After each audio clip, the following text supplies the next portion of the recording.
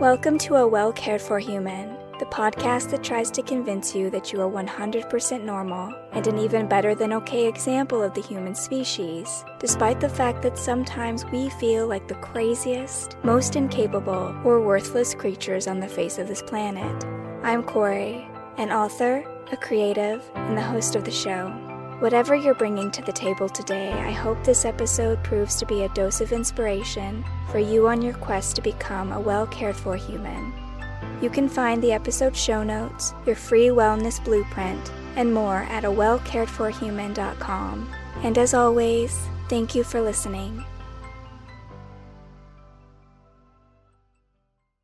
Hello, humans. It's your host, Corey, and today we're going to talk about disappointment. That terrible, heartbreaking, sick-to-your-stomach feeling of not getting what you wanted, having your hopes dashed, and maybe it was a situation that didn't go your way, or maybe it was a person who disappointed you. No matter your specific experience, the mental and physical mayhem are similar. And as you might have imagined, if you've been following my story thus far, I have often been disappointed in my life. Sometimes these disappointments were really heavy, like every time my mom got drunk or was arrested or was sent to jail. Every time I failed to live up to my father's unattainable expectations. Or sometimes because I was disappointed in myself when I failed to meet my own high expectations. And of course, other disappointments are fairly run-of-the-mill for everybody, the sort of setback that everyone experiences from time to time. Maybe we like someone and they don't like us back.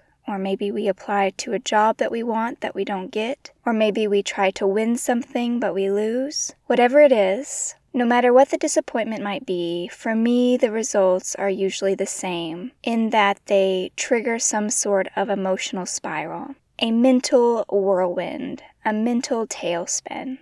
When something disappoints me, I'm usually very discouraged. Sometimes I become hopeless. I'll start to believe that I'm stuck, that I'll never be able to get out of my situation and into something better. And these negative thoughts just worsen my mood and make it even harder to get out of the funk initially caused by the disappointment itself. And I have a recent example of this for you. A current disappointment is still fresh in my mind. And that is the book launch of my 9th book in my Shadows in the Water series. And I should clarify that I've written about 27 books in total, but I'm speaking specifically about my best-selling series, the Shadows in the Water series. And this year in particular, I wrote 3 books in that series over the course of 8 months. I released one in March, one in June, and then the 3rd in September.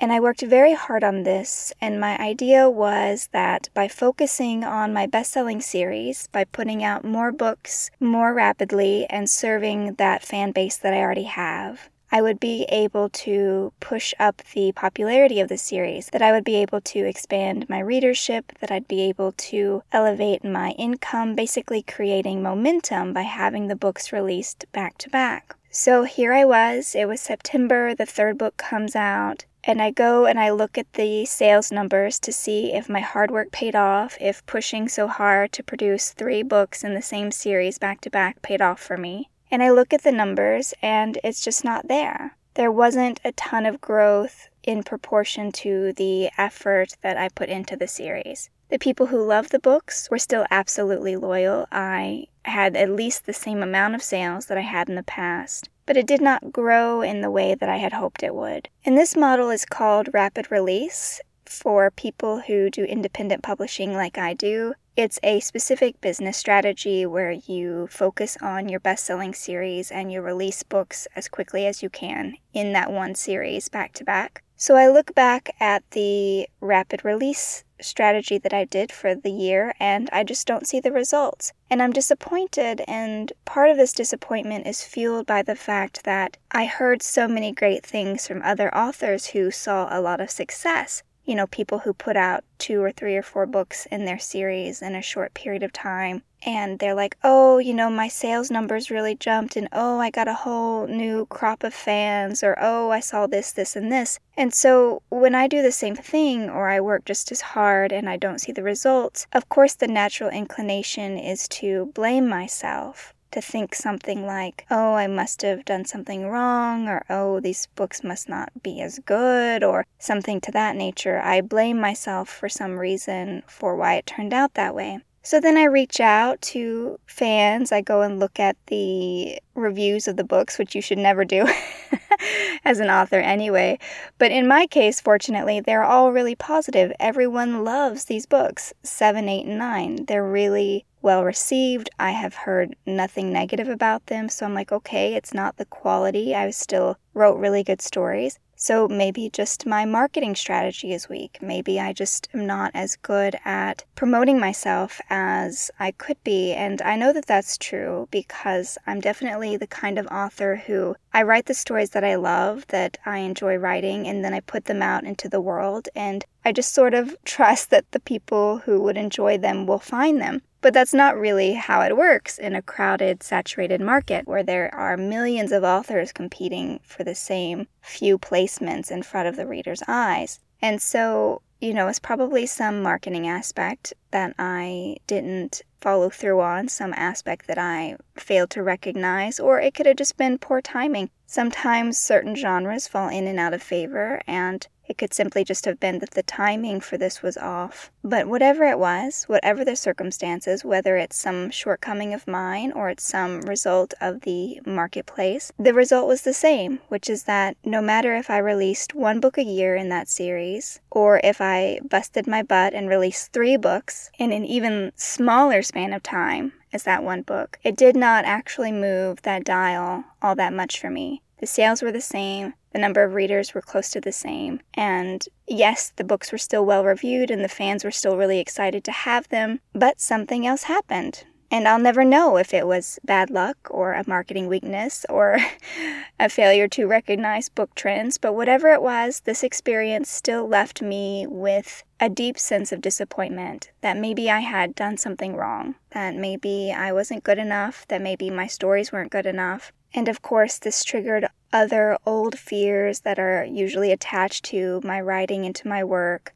My fears about making enough money creeped in. My learned helplessness about no matter what I do, it'll never get better creeped in. No matter how hard I work, no matter what I sacrifice, it will never be enough to improve my situation or reach these high goals that I have for myself. All of these dark and encompassing thoughts hijacked my brain, filled me with the existential dread that one usually gets when they're in this sort of spiral, because this is how disappointment spirals work. First, disappointment strikes. You don't get what you wanted, or something doesn't turn out the way you hoped it would. And then the bad feelings set in, and this can be anxiety or turmoil in the mind, or it can be a literal pit in the stomach. Sometimes I will feel an actual knot in my guts, which will come with a sort of nauseated feeling, or a mixture of both where I'm feeling anxiety, turmoil, and a pit in my stomach with the nausea. And that bad feeling usually comes with some sort of story that I'm telling myself. I'm not good enough, it's never going to get better, no matter what I do, this is where I'll be, this is the best I can do, this is the best I can have and achieve. But at this point, the volume of the story might be pretty low. It might be turned down so much, in fact, that I don't really know what the story is, what terrible things are being said to me by me. And so I don't recognize that these bad feelings are being churned up and kept alive by this kind of story that's running in the back of my mind. But if I have the good sense to catch on that that's what's going on, if like, oh, this has happened before, and recognize the signs, even if I can't hear the story clearly, then I can try to interrupt the momentum of the bad feelings and the narratives and recognize, hey, something is really going on here. Maybe I should meditate or journal or take a time out or just listen to my thoughts to figure out what I'm saying to myself. Anything to turn the volume up on that story, on that voice, so that I can hear it more clearly.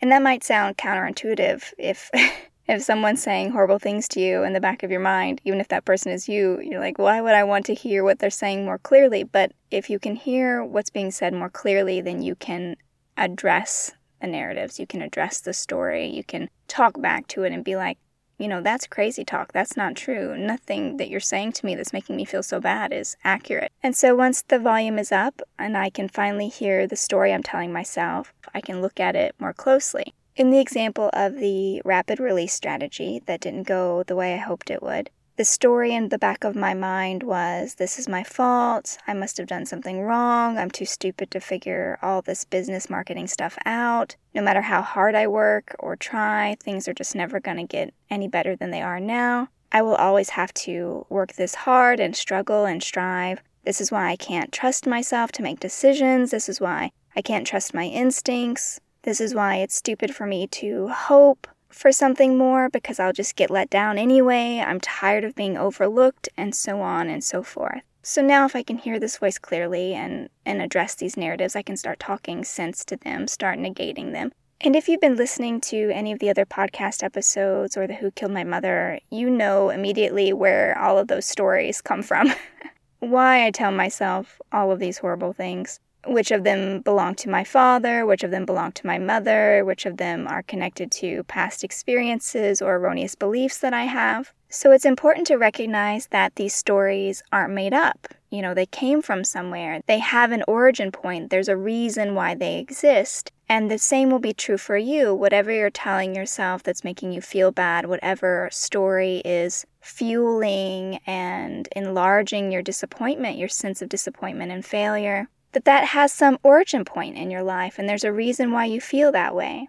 And also by acknowledging that disappointment or a disappointment spiral isn't particularly helpful. My disappointment spirals have never helped me not be disappointed. It's never taking me away from the thing that I didn't like that was causing the disappointment in the first place. So if we know that the disappointment spiral isn't helpful, then what can we do for ourselves when we're disappointed? What is useful? What can help us to not surrender to our disappointment and to help us to recreate that stability and ease in our minds again? Well, first and foremost, I find it helpful not to beat myself up if I can help it. If I do end up in a disappointment spiral before I can catch myself, it's important for me to first recognize that disappointment spirals are a habit. They've got momentum. Sometimes we're off like a rocket before we even realize what's happened. And so the more I practice catching myself mid-spiral, the faster and better I will be at interrupting that momentum. So trying not to make the disappointment bigger than it is, trying not to build it up, add fuel to the flame, trying not to use those stories or narratives as ammo against myself to keep myself pinned down and unbalanced. The second thing I try to do is to not add any weight to the situation, not speaking poorly to myself, not punishing myself for anything I did or didn't do wrong, perceived flaws that may or may not be true, like in the case of my rapid release strategy. It could simply have just been bad luck or timing. Doesn't necessarily mean that I did something specifically wrong that self-sabotaged me. It could simply just have been poor market timing. And so trying not to blame myself for something that is beyond my control, trying not to call everyone I have ever met and tell them how I failed and I suck and how I'm absolutely sure that they are not surprised because we both know that I'm trash. Don't do anything like that. Don't tear yourself down. Don't make the situation worse than it is. Don't obsess about what did and didn't happen. Try not to replay the events over and over in your mind again, trying to figure out where you blew it or what you could have said or done differently to make the situation turn out differently or to make a person treat you better. Whatever happened, it is what it is. And oftentimes, disappointment is connected to something that is completely out of our control, meaning we could not have influenced that outcome any more than we did, and so we just have to find a place to accept that. But then there's also situations where the outcome did depend on our performance, how well we did something, applying to a job or submitting a book to a contest. We are in a comparative situation in that instance, and we were not deemed the best, which for someone like me is absolutely horrible. But for other people, sometimes they can take it in stride. And if it is something that you tried to earn or tried to gain and it didn't work out in your favor, you can review the situation a few times trying to look for areas where you can improve. But there's a difference between reviewing your situation with kind, loving eyes, with assessing eyes, with a desire to grow with a curiosity about where you are in your progress, and really hateful, vengeful, judgmental eyes that's basically just looking for excuses to tear yourself apart and see what a loser you are. And so if you're going to review the situation in any way, just make sure you're doing it from that loving place, if at all possible. Do not use this as an excuse to tear yourself down or make yourself feel horrible just because something didn't work out in your favor. And again, sticking with my rapid release example, with my book launch example, I could look at that and ask myself what I did wrong. Did I send as many newsletters as I did the previous launch? Did I run as many ads? Did I do X, Y, and Z? A review of the situation might be helpful to see if anything might have been overlooked or forgotten. But it's not helpful to me to obsess about it, to criticize myself, because again, that's very different than strategizing. Scrutinizing, punishing, judging myself is very different than looking for the right way to move forward. And this is true even if you were not disappointed by a situation or a circumstance, maybe if it was a person who disappointed you. It might be helpful for you to look at the situation with clear eyes, with loving eyes, and say, hey, is this a pattern with this person? Have they done this to me before? Have they disappointed me like this before? You can look at the relationship and see if something needs to be adjusted, if a boundary needs to be put in place, or if this is a cue for you to get out of there, to excuse yourself from that partnership, from that friendship. And if it's someone you're not ready to say goodbye to, like a parent, of which I sympathize completely, start looking at those boundaries and asking yourself what you need to put in place to protect yourself and your well-being and your sanity so you don't keep having to be confronted with your disappointment so often. But the long and short of this, no matter what your situation is, whether it's personal or professional, is that when you are disappointed, take what you can from it, take the wisdom, take the learning, use it to strategize, adjust, practice patience, do what you can with it, but try to let go of the rest, because disappointment is best processed through acceptance. And before you're like, no thank you, I have zero interest in acceptance, I would like to cancel my membership. Before you nope out of this, let me just give you a few benefits that I have gained from accepting my disappointments over time. My first example is inner strength. When you are disappointed by something, it often spurs you to make changes, to become more patient, to become more kind and compassionate, to clarify what you really want. So there's some motivation in there. Motivation, I would say, would be the second benefit. It can spur you to work harder towards something, to desire something even more than you did before. There's also wisdom, because now you have learned experience that can never be taken from you. You can get more clear on what you really want out of a situation, what you're really striving for, what your ideal goal or dream is. The fourth is patience, like I mentioned. Clarity, which I've touched on a couple times already. Clarity is sometimes when we're working toward a goal, we know we want something, we want it to be kind of like this, but we're just not exactly sure what it would look like. So I want to fall in love with someone. Say that was your desire, your wish. I want to be in love. Yeah, but with who? And what does that look like? What does a loving partnership look like for you? What does that life look like? What will make you feel secure and loved and supported and happy with another person? And the reality is sometimes we have to go through a lot of different disappointing relationships before we get really clear on what that means. It's like, oh, well, I don't want that, or I don't want that, or oh, God, I didn't like that. And we can only get clear about what that perfect dreamlike partnership looked like because we have suffered those disappointments. And that's true for anything. Also, not just, romance. It can also be your ambitions or your goals. You can be like, oh, I really want this, but you know what, that wasn't really fulfilling, so I think I need this too. Or, oh, that wasn't very rewarding, so maybe I should tweak it and aim for this, so on and so forth. And apart from the inner strength, the wisdom, the motivations, patience, clarity, all those things that come with disappointment is also an opportunity to practice self-compassion for yourself, self-love for yourself, because you are not the only person in the world who has suffered a disappointment. So by recognizing that, you can reach out. It doesn't mean you have to actually reach out to another human person and be like, I know that you too have suffered disappointment, random stranger. But you could talk to someone you love, you can connect over that, and, you guys can kind of commiserate together. Or even just if you don't know a particular person, it doesn't have to be about someone specific in your life. You can just be sitting there in your disappointment and be like, wow, this is part of the human experience. Humans have been disappointed since the beginning of time, and look at me, here having my own human experience of disappointment. You can bring a lot of tenderness to the situation, a lot of self-compassion and self-love. So don't miss that opportunity to love yourself in that way when disappointment crops up. And again, it is an opportunity to connect with other people, to develop compassion for others. There's the Tonglen meditation where you're literally imagining sending relief out to other disappointed people. So on the inhale, you would breathe in your own disappointment, whatever it feels like physically in your body, that weight, that pit in the stomach that we talked about before, that heartache. And you would exhale out that relief,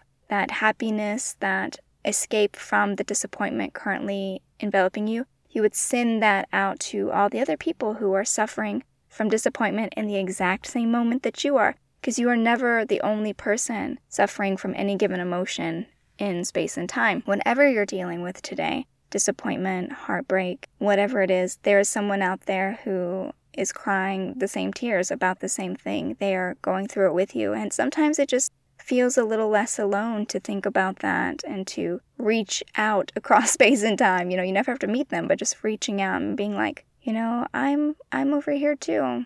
Me and you, we're doing this together. And I just find that very touching in my own personal life. Maybe that's not for you, maybe that's too woo for you, but for me, I find that really beautiful, that the human experience can be shared in that way, that it's universal in that way. And that always makes me feel a little better about whatever I'm going through. And really, when it all comes down to it, the reason why we hate being disappointed is because most of us can't imagine that in that moment of disappointment, that yes, this is a loss, but maybe, just maybe, this loss will lead to an even bigger and better gain. We usually assume that in the moment that the best thing just passed us by. We're disappointed because we're like, this is the best thing. This is the thing I want the most in the whole world. And so we're really sad when it passes us by. But what if maybe, just maybe, the best thing isn't what we just lost? It's what's on its way to us now. All right, that's it for today. Hopefully you didn't find this episode disappointing. And also, I have to tell you something else that might be disappointing, which is I'm going to take a short break for December because I'm going to be traveling for the holidays, spending time with Kim and the family. So I will be back in January with a brand new episode. Do not worry, this is 100% for sure. I have already recorded the episodes and uploaded them and scheduled them, so it's going to start right back up. I just need a couple weeks to clear out my life and to do the holidays. You know how the holidays are, you're moving around, it's just chaotic. I will not be here in my audio closet. In fact, Kim's parents will be sleeping in the spare room that this audio closet belongs to, and I can't just be scooting past them. Excuse me, I'm just gonna get in here. How weird would that be? So I don't really have the same access to my audio booth for December because her parents will be here, and then because we're all going down to Florida to join up with the rest of the family. But I have written a couple episodes in advance. I've got them already set up for you, so fear not. Be sure that you're subscribed to the show, that you have the notifications on to receive the notification that the next episode has dropped, so that even though we're going to have a short little break now, you will know the second that I drop a new episode for you, which will be January 1st, by the way, just in case you're curious. So I will be back very soon with more A Well Cared For Human episodes for you. But until then, please take good care of you. This episode of A Well Cared For Human was written and produced by me, Corey Marie. The music was by Late Night Feeler and Esther Abrami. If you like what I'm doing here, please consider visiting my Patreon. For as little as $1 a month, you get early ad-free access to the episodes, as well as a monthly patrons-only Q&A, bonus videos, and more. Not to mention that your Patreon support lets me know that you find value in the show and want it to continue. You can find me on Patreon by visiting www.patreon.com/Corey Marie. If you can't support the show financially, that is okay. You can still subscribe to the show, leave a review of the show, and recommend the show to your friends, not just the neurotic ones. All of this helps so much. And as always, thank you for listening.